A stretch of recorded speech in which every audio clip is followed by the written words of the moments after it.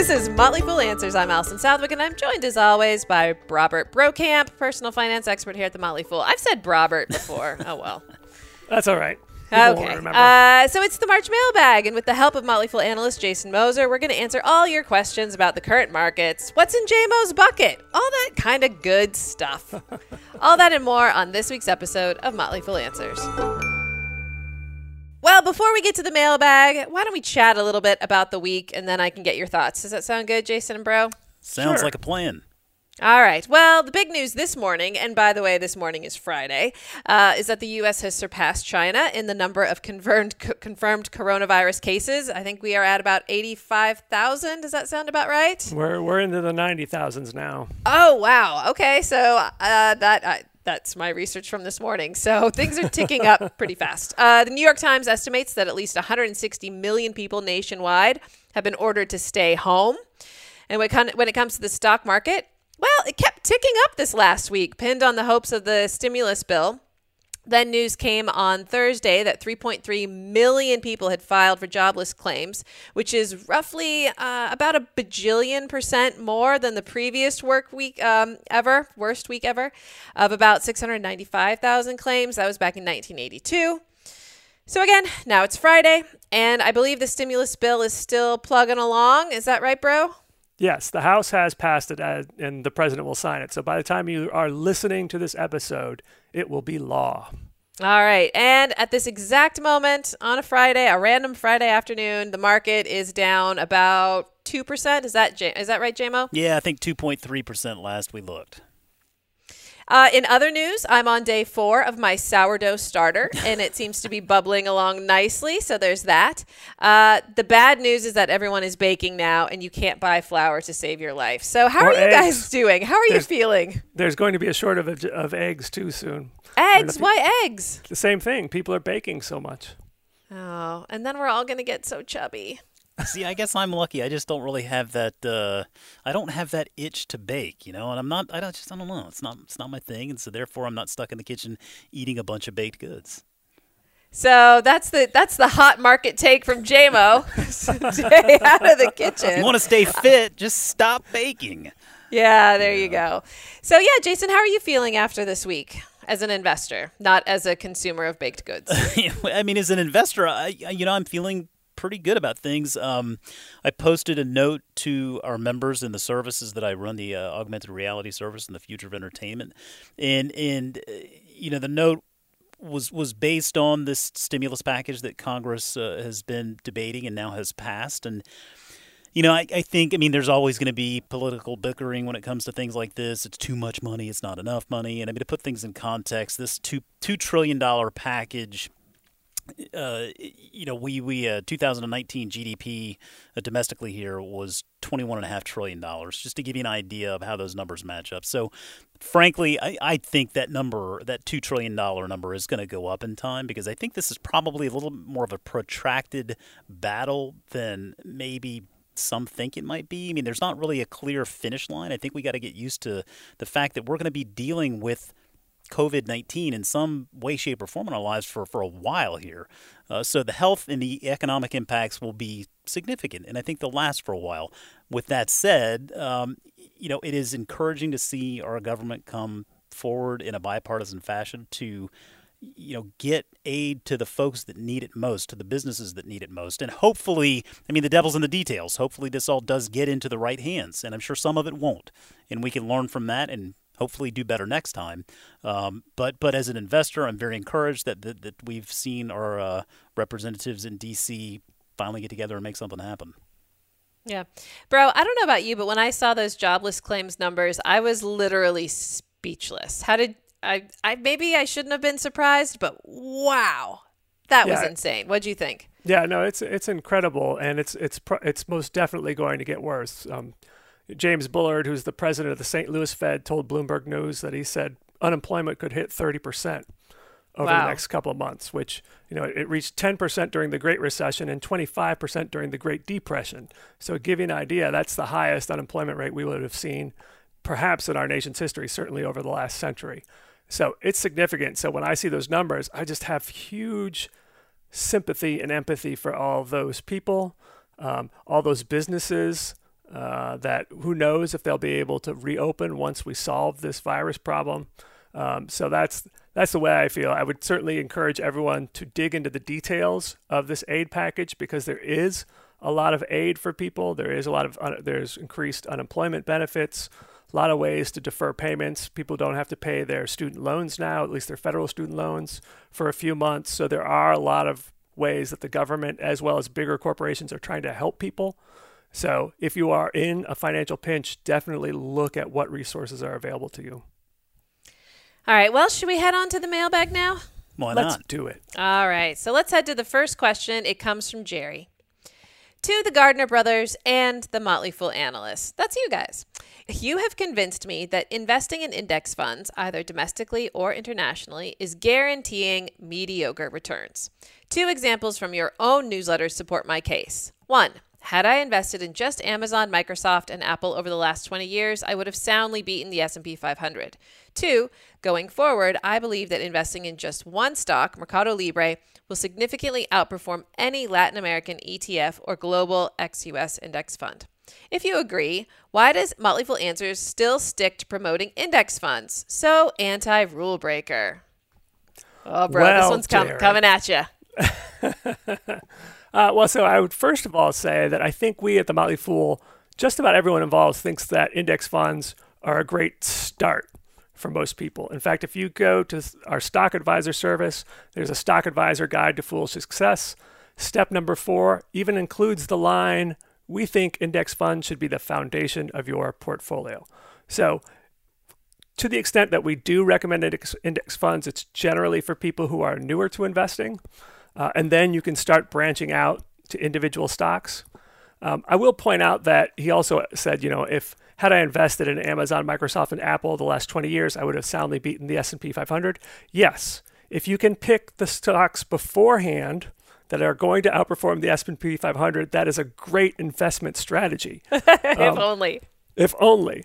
I will point out, by the way, he's right about those 3 stocks. But for Microsoft, and if you look back 20 years starting in March of 2000, and invested in Microsoft, for the next 18 years, you were underperforming the S&P 500. It wasn't until April of 2018 that it started to outpace the S&P 500. So for most of the time, it actually wasn't beating the S&P 500. But the point being, it's very difficult to know beforehand which those stocks are going to be. If you look into our services, and we've looked at this as a company, there's sort of a Pareto principle with our returns. So 80% of the returns are provided by 20% of the stocks. I wrote an article for Stock Advisor a month ago, so this is before the biggest drops that we've seen recently. But even when I looked at it then, almost 30% of Stock Advisor's recommendations have lost money, and almost 12% had been down 50%. So while I do agree that once you become a more experienced, sophisticated investor, you can move away from index funds, but thinking that you can put your portfolio in a handful of stocks and beat the S&P 500 is pretty risky. Yeah. All right, let's move on to the next question from Anonymous. Heard you discuss refinancing with Chris on Market Foolery. Jason, is this coming directly at you here? It must be. I think so. Yeah, I think so. But what typically happens with home prices? Good idea to wait to buy, do you think? Also, you said we should all have 20 to 30 or so stocks in our accounts. What if you have more than one account? I have personal brokerage account and a separate IRA account. Should I shoot for 20 to 30 overall across both accounts, or 20 to 30 in each account? Keep calm and fool on. Yes, very good question. And so let's tackle the home question first, because there is some interesting data here. Now, certainly with the interest rate environment that we have today, it's absolutely time to at least inquire about refinancing if you own your home. I'm in the middle of inquiring about that as well, trying to see if I can get to a point where it actually makes sense. And I'm encouraged, with what I'm hearing from our lenders. So definitely look at that. That's an easy way to cut that payment and put a little bit more cash in your pocket at a time when a lot of people could really use it. If you look at the actual behavior out there today, total mortgage application volume fell almost 30% here just last week, according to the Mortgage Bankers Association. Wow. And yeah, purchase applications fell even more dramatically in states hit the hardest by COVID-19 today. So you're looking at New York, where it's down 35%, California, where it's down 23%, 17% in Washington State. So there's clearly, there is clearly a decline there in that mortgage volume, and we saw companies like Zillow here just recently put on hold their home buying program, which is a new part of the business they recently introduced, where they're actually buying homes and then reselling them. They've put that program on hold right now, given the situation, and most companies are trying to conserve capital and make sure that they can weather this storm, because we don't know really how long it's going to last or how much of an impact, economically speaking, it's going to be. Now, Zillow also recently performed a study here, and I got this from an article that came out recently on our Million Acres website. Mari Bachman published this. And Zillow recently did a study on the impact of previous pandemics on housing markets, interestingly enough. And one thing they found in this study is that home prices largely held steady, or declines were very modest in most cases. And that simply was because during those times there were fewer transactions. So if people aren't desperate to sell, then they're not going to get out there and sell at a loss. They can weather the storm and just wait until times are a little bit better. And so they don't feel like they have to sell at a loss. And so I just thought that was an interesting point to note there as well. So, housing is, as they always say, it's location, location, location. And so it does change depending on where you are. And I think that where you are at this point in time, you certainly want to look to see how your area is dealing with this crisis. Clearly, California and New York are two states that are getting hit harder than a lot. But it does seem like in times like these, pandemics in particular, there is data out there that says that housing market can stay fairly resilient because people just kind of pull back and wait to weather the storm. All right, and then the second part of that question was, should I shoot for 20 to 30 overall stocks across all accounts, or 20 to 30 in each account? So when you have different brokerage accounts. Yeah, absolutely. And IRAs. I'm in that same boat. I've got a self-directed brokerage account, and then I have just a discretionary account. I think you're aiming you're looking in the context of your overall portfolio, so all accounts combined. Being well diversified, 20 to 30 is a great place to start. For some folks, that number's going to be higher.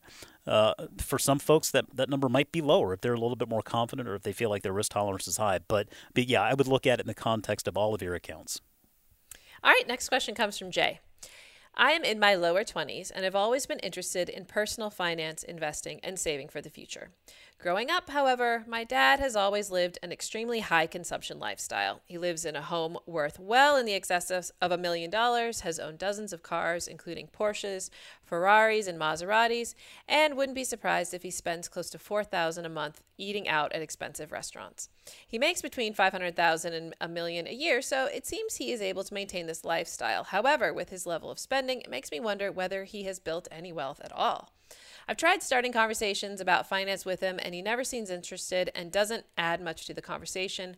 I know he'd been previously burned by bad investments, and I don't think he really invests anything. Am I right to be concerned about his spending and financial habits? And if so, how would you recommend bringing this up with him to make sure he is preparing himself for retirement? All right, bro, that one's going to you. It is, and it can be tricky because there are just some people who do not want to talk about their finances, especially with their kids. That said, I do think the current crisis actually could be a way to bring up the conversation. And I think it's always good to lead with what you're doing. Talk about, hey, things are tough right now. This has happened to my retirement savings. This is what's happened to my portfolio.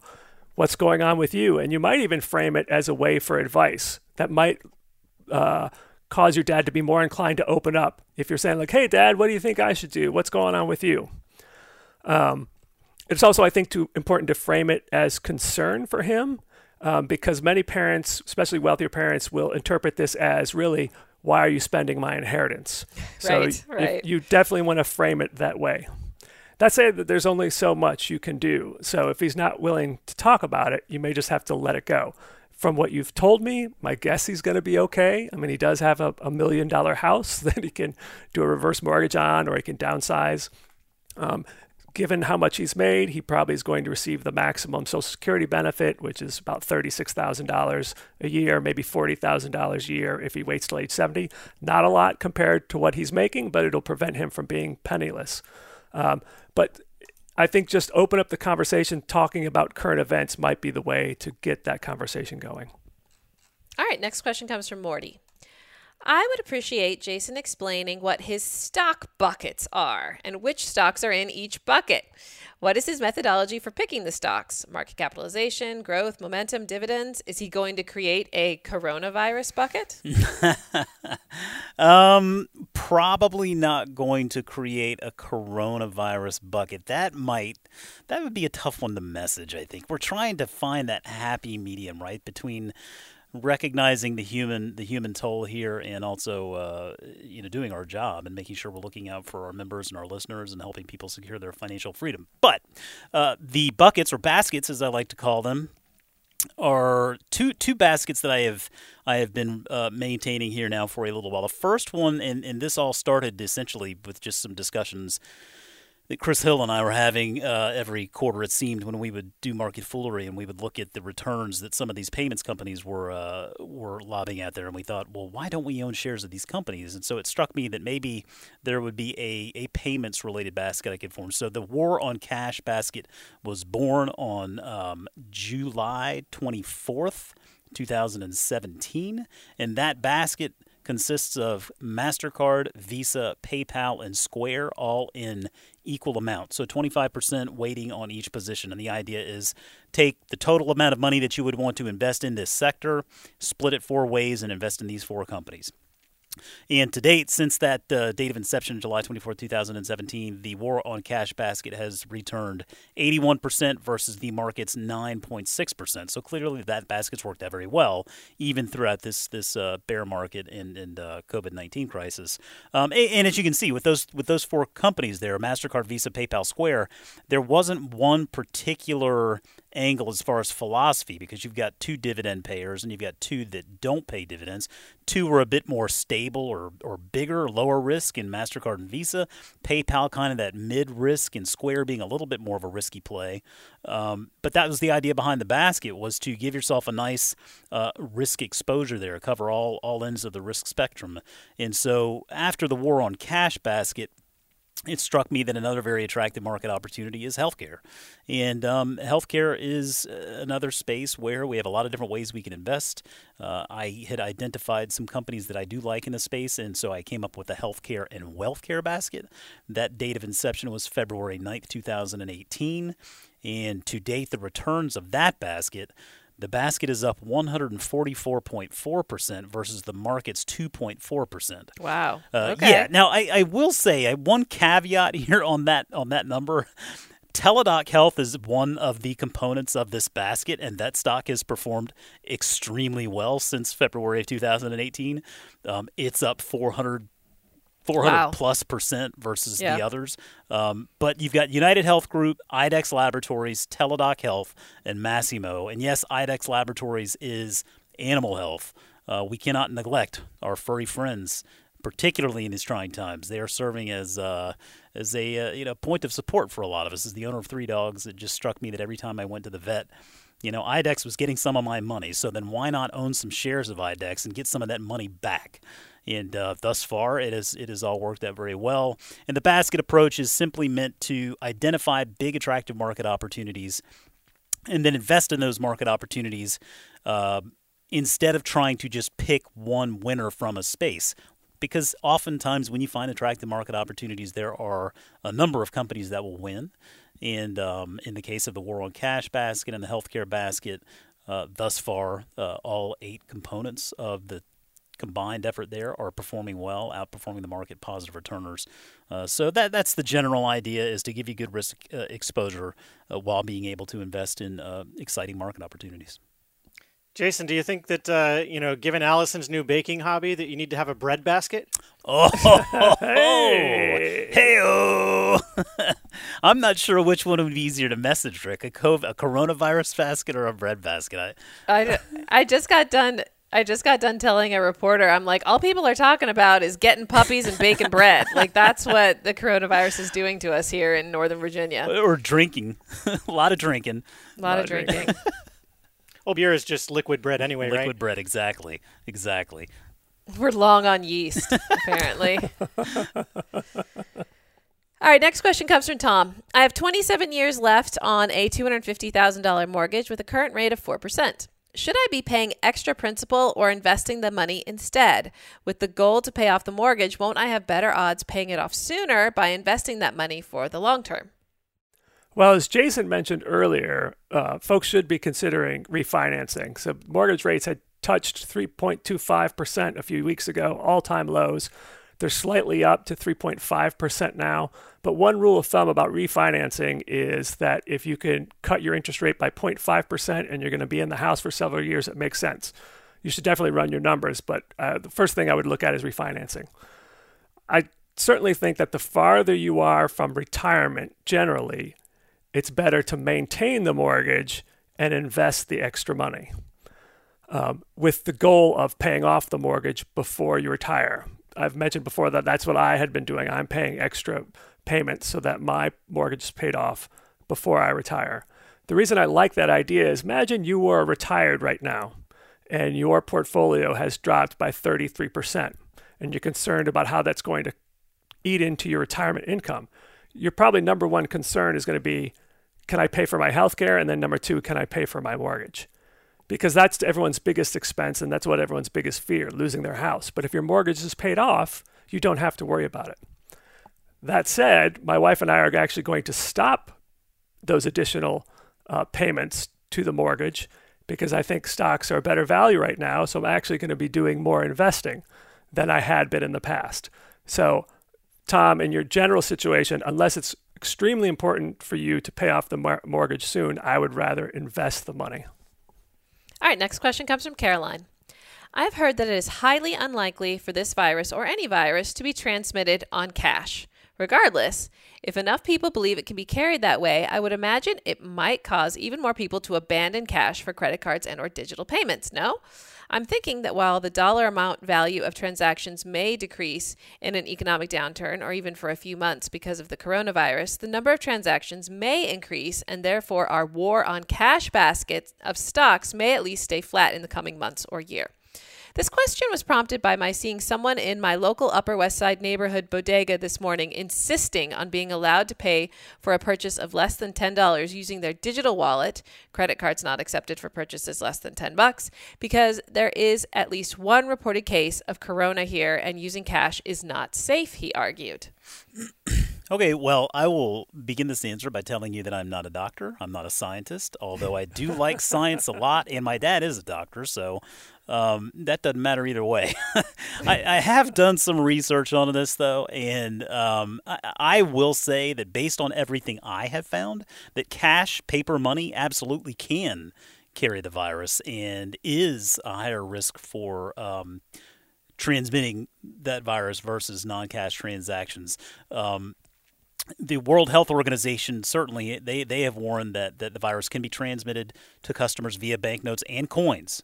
So don't think it's just paper money. Certainly coins can carry it as well. China, I think, just went through a process of deep cleaning a lot of potentially infected cash to try to limit the spread of the virus. And ultimately, while pathogens and viruses can live on most surfaces for around 48 hours, there is research out there that shows that paper money can reportedly transport a live flu virus for, get this, up to 17 days.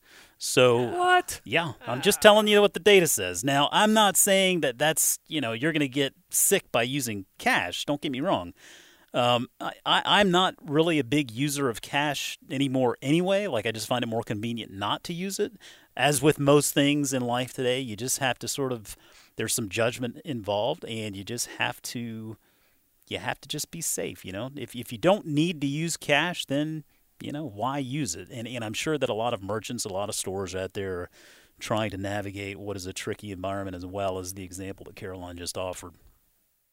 And considering your war on basket, you're like, you know what? Why not use that MasterCard, Visa, PayPal, and Square? Yeah, and I mean, it's definitely reach for that Visa, says Jason Moser, Visa shareholder. I mean, I think coronavirus notwithstanding, I mean, the trend is clear. We are moving away from cash transactions and more towards electronic transactions. worldwide. All right, next question comes from John. I know the government allows us to put away money in a Roth IRA or a traditional IRA tax-free up to an income level. I believe in 2020, the household AGI has to be less than $206,000.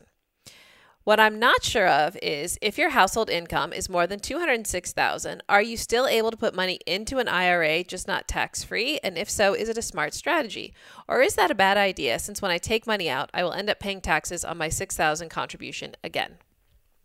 Well, I like to think of IRAs as really three types. There's the Roth IRA, whereas when you put the money in, you don't get a tax break, but it grows tax-free. You take the money out tax-free as long as you follow all the rules. There's the deductible traditional IRA, whereas when you put the money in, you get a deduction, it grows tax-deferred, but when you take the money out, you then pay taxes.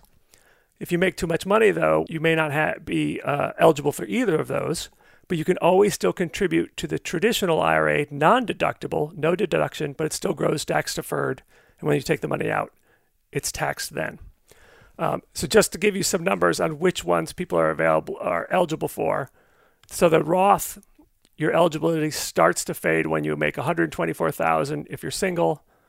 It's completely eliminated when you're at $139,000 if you're married. $196,000, it starts to be reduced to $206,000. Again, if you're married, then it's eliminated completely. If you are not covered by a retirement plan at work, any contribution to a traditional IRA is always deductible. So if you don't have a 401k or 403b and you're in a high tax bracket, the traditional IRA might make sense.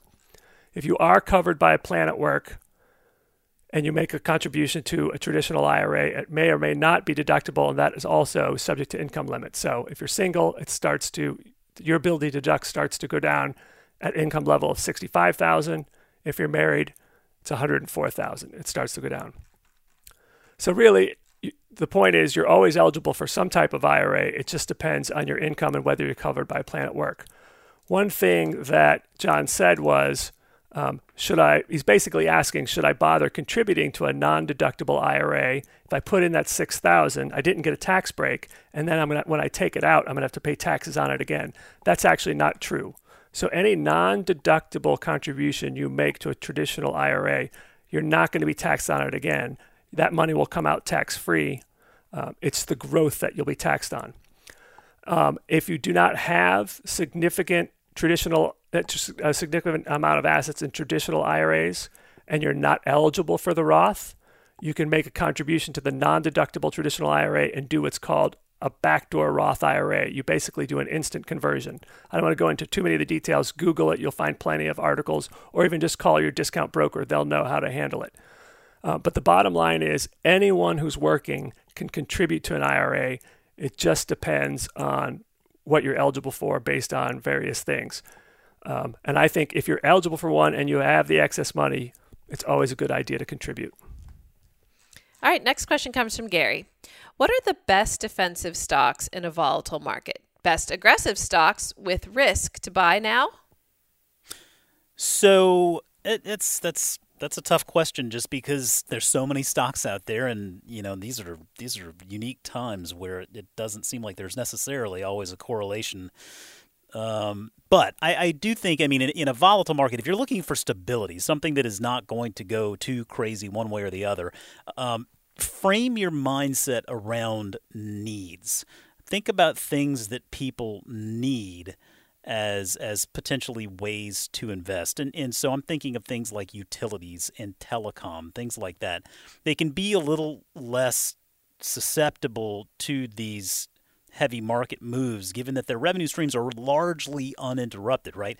Most people aren't cutting off their power, right? You kind of need power. Most people aren't cutting off their cell phone service, so whether that's Verizon or AT&T. If you look at this stretch, Verizon year-to-date down 12.5%, AT&T down 21.5%. Compare that to the greater market. That doesn't really seem like it's so bad. And they also pay really healthy dividend yields that they can afford, again, because they're businesses that are providing services that people really do need. So I think, if you're looking for stability, think about needs. If you're thinking about more aggressive stocks, I can give you a couple of ideas one of the things I love to focus on in times like these, when everybody's kind of in the same boat, look for the market leaders in their respective spaces, because they're the ones that typically emerge from periods of time like this stronger. They're typically the companies that pick up a little bit more market share, even if they just maintain essentially, a flat market share. The fact that competitors, it's typically, competitors are typically smaller. I mean, we're talking about smaller competitors here, but typically, you see either bankruptcies or businesses that lose business and revenue declines and whatnot. You look at the market leaders in their respective spaces; they tend to walk away from stretches like this even stronger. A couple of companies that come to mind, examples there. Think about something like Booking.com. Travel right now, I mean, obviously getting hammered for obvious reasons. I mean, people aren't traveling. But when things get better, when the dust does settle, Booking.com is still going to have this tremendous network of hotels, the biggest network out there. It's going to still be a great business that does a lot of business in the travel industry. So that's a good example. And then another one I think is Starbucks. Starbucks is a company that is going to be able to weather the storm financially. They're going to come out on the other end even stronger, I think, given their history, given what they sell. Chris Hill, I think, put it very eloquently today. He said it's a legally addictive product, and that's anytime you can sell a legally addictive product, you got to look at that as a potential investment opportunity. And then I'll just give you a last thing here, some ideas as far as stocks that I've personally bought myself throughout this stretch here over the past month. Companies that I've bought include Autodesk, which is in the AutoCAD software business. I did open my own very own position in Starbucks finally, so that I can be invested in Starbucks alongside my daughters. And Adobe, which is I think everybody familiar with Adobe, the PDF company, but it's so much more. And then also The Trade Desk, which is programmatic advertising, and really do believe that when the dust settles, those are 4 companies that will emerge even stronger. All right, next question comes from Jeff. I was wondering if it makes sense to discontinue my student loan automatic payment plan that provides an interest rate deduction to begin sending my monthly payments through the Virginia 529 plan. I am thinking yes, assuming the interest rate deduction provided by the lender for automatic online payments is small compared to the, I believe, 5.75% savings on Virginia taxes using the 529 plan would provide. So, Jeff, let's remind the audience what a 529 plan is. When it was originally conceived, you would put the money in. You didn't get a deduction when you put it in, generally, at least on the federal level. But then the money grew tax-free as long as you used it for qualified higher education expenses. Then a couple of years ago, they changed the rules so that you could use some of your 529 money for elementary and secondary school expenses. And then just at the end of last year, thanks to the Secure Act, they now allow people to take out $10,000 lifetime limit to pay off student loans. So Jeff is thinking, if I put money in my Virginia 529 plan, something that I also participate in, I get a tax deduction. And that's true of about 30 of the 529 plans. Every state has one. 30 of the states offer a deduction on the state return, not federal, the state return, if I put the money in. He's basically wants to put the money in and then take the money out quickly to pay off his loan.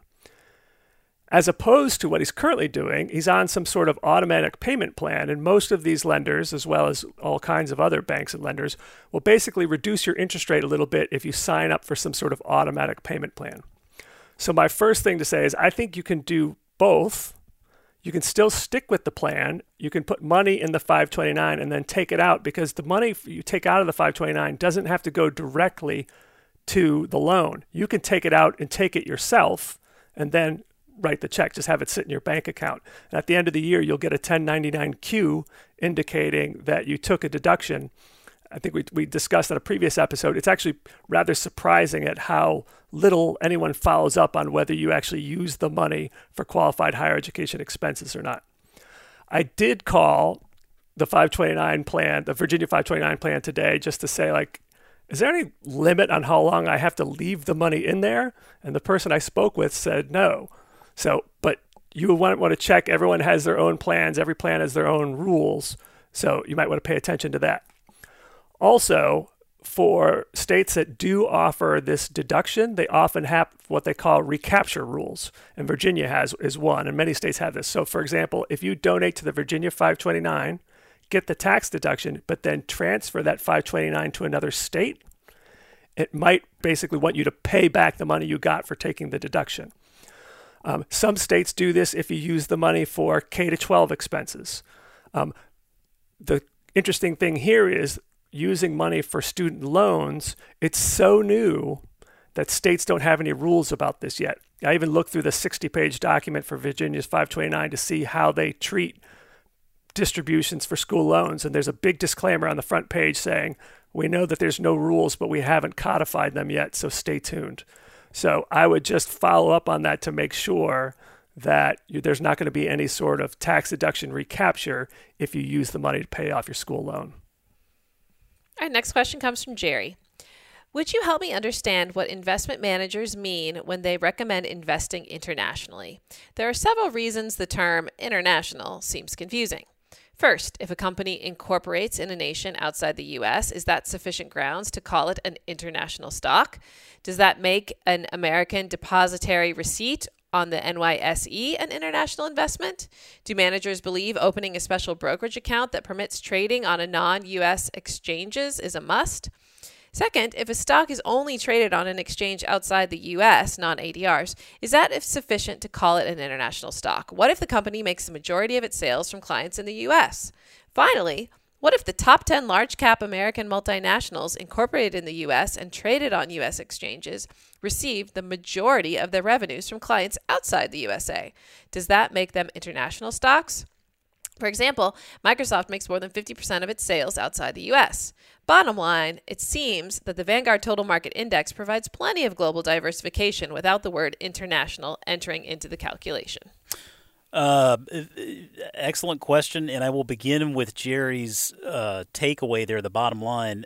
I agree with you that yes, I think that the Vanguard Total Market Index provides plenty of global diversification without the word international entering into the calculation, primarily because so much money is made outside of the United States and other international locations.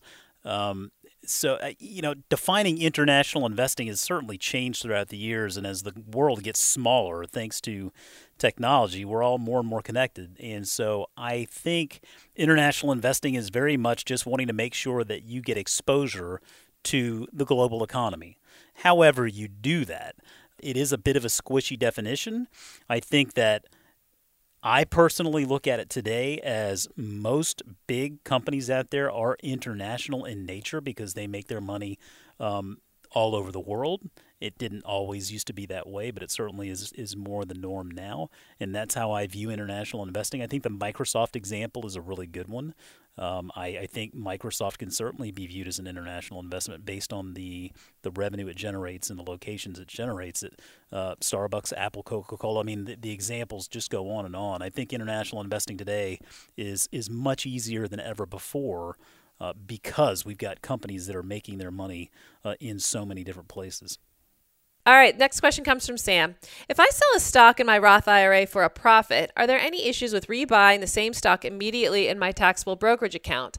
I'd like to lock in gains in the Roth to free up cash and move a non-dividend paying stock to my other account. The quick answer is no. There are no tax consequences to selling anything in your Roth. You don't have to pay capital gains, and you can't take a capital loss. So you go ahead and sell that stock, and then you can rebuy it on the outside. And it sounds like what you're doing is asset location, and that is putting the right investments in the right accounts for maximum tax efficiency. And it sounds smart. If you have a dividend-paying stock and you're not yet retired, it's better to keep it in the IRA. Use your taxable brokerage account for stocks that don't pay dividends. All right, next question comes from Vasu.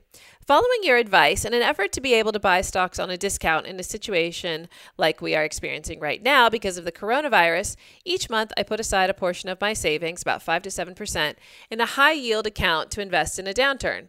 My question is, do you have any rules of thumb or strategies for when and how to invest in such a situation? Right now, I have about $7,000 saved up compared to my monthly contribution to my retirement account of $4,500. I primarily invest in a mix of U.S. and international index funds for my retirement savings. Retirement for me is 37 years away.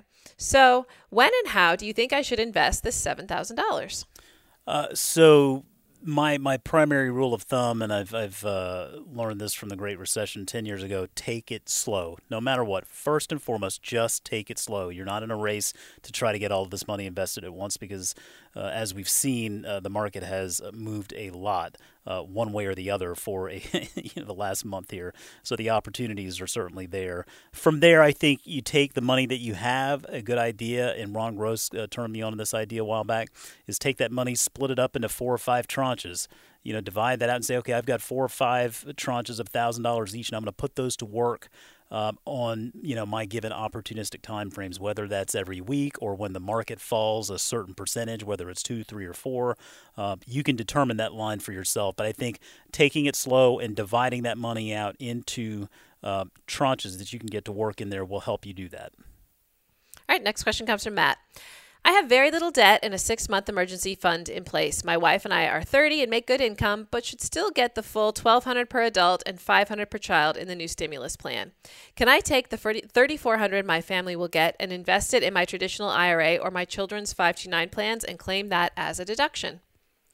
The answer is yes. I mean, the money that from what I've read, the money that's coming from this stimulus plan will be automatically deposited into your bank account that was listed on your 2019 or 2018 tax return. So that money will just magically appear in your bank account, and there's no rules against then using that money to put it in a 529 or an IRA. The only limits for an IRA is, it's $6,000 per year, another $1,000 if you're 50 or older, as long as you make that much money. So as long as you're working, you can do that. 529, there's really virtually no limits. So go ahead and do that, and you can still take the deduction for the 529 if your state offers that, or for the traditional if you meet the limits that I mentioned earlier in the show. All right, next question comes from Mary. Why in the world is the stock market tanking on Monday and then up on Tuesday and then tanking again on Wednesday? There really has been no news. The virus has continued to spread globally, and we won't have a vaccine for another 12 to 18 months. I know that a lot of this trading is done algorithmically, but there are still humans providing price inputs. I'm so confused.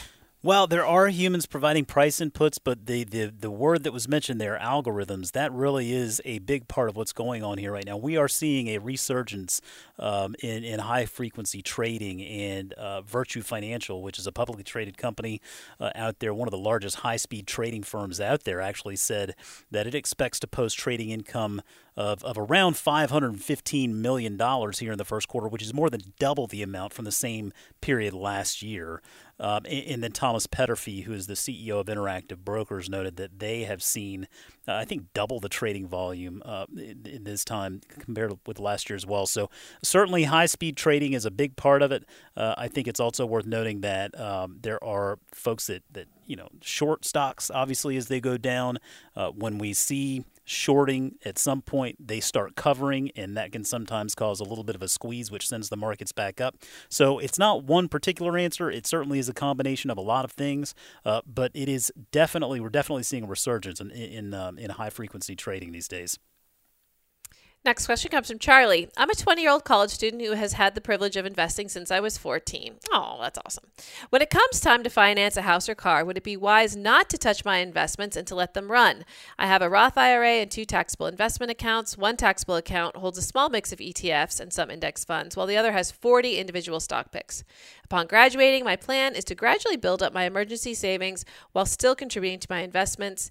Is it unheard of, given my age, to be practically all in with equities and use these investment vehicles to save for a down payment and other life goals? I personally don't think it's unheard of to use those types of investments to achieve life goals. I mean, I certainly have invested in individual stocks and sold those positions in order to make actually a down payment on a house as well. And so I think that that is definitely one way to look at it. And I like, particularly when you're talking about a house, to me, that is essentially taking money from one investment and you're allocating that money to another investment where the opportunity for you is a little bit better. And in this case, if you're putting a down payment on a house, I mean, Yeah, you're investing that money into something that's going to put a roof over your head for the next, however many years you plan to stay in that house. So it's another investment. It's just always worth remembering the tax implications that are involved whenever you do something like that. So just keep that in mind whenever you do plan to liquidate and allocate that money to another form of investment. All right, the last question is for Jason. What is he most excited for on his future visit to Clemson University? Derek wants to know. Jason, are you going to Clemson? Yeah, I was so bummed, man. Derek is a guy on Twitter that he and I have talked back and forth about investing in stuff, and I was going to go down to speak with some folks at Clemson, some investors, some students, and just talk a little bit about what we do, what I do, and just talk stocks and stuff. But it's a postponement. It's not a cancellation. So I am looking forward to getting back down there. I went to college just an hour or so away from Clemson at Wofford College. So for me, it's always nice to get back to South Carolina just because that's where I grew up. I've got a cousin down there, Austin. She's still down in South Carolina, and I don't get to see her very often. And I was really excited to get back down there and catch up with her. But again, a postponement, not a cancellation. So Austin, I'll be down there eventually, and we'll go grab some dinner. All right. My sister went to Clemson, and back in the day, it had a strong agriculture program, and they had all their own homemade ice cream, and it was crazy cheap, and it was outstanding. And I mean, they still have a very strong agricultural program there. I mean, Clemson's a big school, a good school. Got a lot of friends that have graduated there through the years, and so just excited to get back down there and see it. That's the way that the world goes round. You up one day, the next you're down. It's a half an inch of water, and you think you're gonna drown. That's the way that the world goes round. All right, well, that covers it for our mailbag, but we can also head to the other mailbag. Okay, I don't know what's going on with the postcards, because, again, we're taping this remotely from each of our houses, and so there may be a stack of postcards from our listeners waiting at the office, but what I was able to do, though, is go to iTunes and see all the people who've left reviews for us lately. So other than MF Fan saying that the host's voice is painful, I want to thank Claire in Knoxville, Rebel Smith, Drew, Jake, What to What, Finn, Dave, Matt, King Hoser, Bunch of Liars, and then a P with a couple asterisks and an L. People pick hard to pronounce names on iTunes, but that's okay. I want to thank all of you for the reviews. It helps bump us up in the rankings, which helps us attract new listeners, and that's a good thing, especially now. So before we go, though, as we've been doing during these troubling times, we've been closing by sharing our one recommendation for the week for our listeners to do or read or whatever to kind of take their mind off of the sadness that surrounds us. That makes it sound so dark and sad in our house. Oh, I promise you I'm okay. So who wants to go first this week with their recommendation? I'll go just because I don't have a particularly good recommendation because I was so busy all week. So I'm more eager to hear other people's recommendations. However, I did stumble upon the Twitter account of Patrick Stewart at Sir Pat Stew, and every day he's reading a sonnet with his outstanding English accent. So highly recommend that. Good stuff, bro. Good stuff. So I just got done watching on HBO that limited series, The Outsider. It was based on a Stephen King book, and so I actually read the book a year and a half ago or whatever. Really liked the book. I gotta say, the series did the book justice. So read the book or watch the series. Either way, I think it is super entertaining if you have any Stephen King inclinations whatsoever. All right, Rick, how about you? You pointed out that I keep picking music things, and that's my brand here. But I'm also a photographer, and so I'm going to recommend some fun with your iPhone or whatever camera you have around the house. And that is to do some either backyard or indoor photography. So I'm going to rifle through a couple of tips, things you might not think to do because you're just pointing at your kids or whatever. One is perspective angle. Try shooting from on your knees or from lying on the floor. Try different angles, see what you can find. Light, instead of looking at the subject of what you're looking at, look at the way the light is spread across the floor or across the wall, whatever. Cool things come out of that. Look for lines and shapes. Instead of just a tree, look at the bark on the tree or look at the books on your shelf. What kind of patterns are they making? Look for that. Macro, get up close. Take close-up pictures as close as your camera will focus. Bad weather. Bad weather makes good photos. It's a perfect time to do portraits of your pets and family. Try different locations around the house, either inside or outside. All of these things can feed your Instagram account and all of your socials. Have some fun with your camera. Try some different things. Do some things you wouldn't normally do. Have fun. And you can send those pictures to us by email instead of postcards in the interim. So, Oh, there you go. Well, we have so much luck when we ask people to send us anything that's not a postcard. Bro, how many emails did we get with people giving us their money-saving piece of advice? Not many. As many as we got sending us our holiday traditions. That's okay. That's okay. I think we got a few holiday traditions, actually. But, Did we? you know, Okay. yeah. All right. Well, my recommendation is an artist and a writer named Charlie Mackesy. Do you guys know this guy? I'm showing them. Nope. Okay.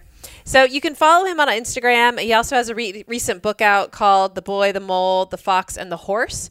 And the book is just a lovely series of illustrations and conversations between a boy, a mole, a fox, and a horse. And they are all about acceptance and love. And every drawing is just like a great big hug as we all socially distance here. So again, you can follow him on Instagram at Charlie Mackesy. So that's Charlie, how it's normally spelled, and then Mackesy. And the book is The Boy, the Mole, the Fox, and the Horse. Highly recommended if you need a hug. All right. Well, that's the show, but I should probably say a disclaimer, because we did talk stocks. So as always, The Motley Fool may have formal recommendations for or against the stocks we talked about today. Don't buy or sell stocks based solely on what you heard here. Jason, thank you so much for joining us this week. We really appreciate it. Thank you for having me. It's always a pleasure. Yeah, well, we made it work. We're trying to make it work doing it all remotely, so I hope our listeners aren't suffering too much as we kind of blunder through this. All right, the show is edited socially by Rick Engdahl. I don't know. Usually Rick helps me come up with what my adverb is. Socially distantly. The show is edited socially distantly by Rick Engdahl. Our email is answers@fool.com. Again, send us those pictures and Christmas traditions and money-saving tips. For Robert Brokamp, I'm Allison Southwick. Stay foolish, everybody.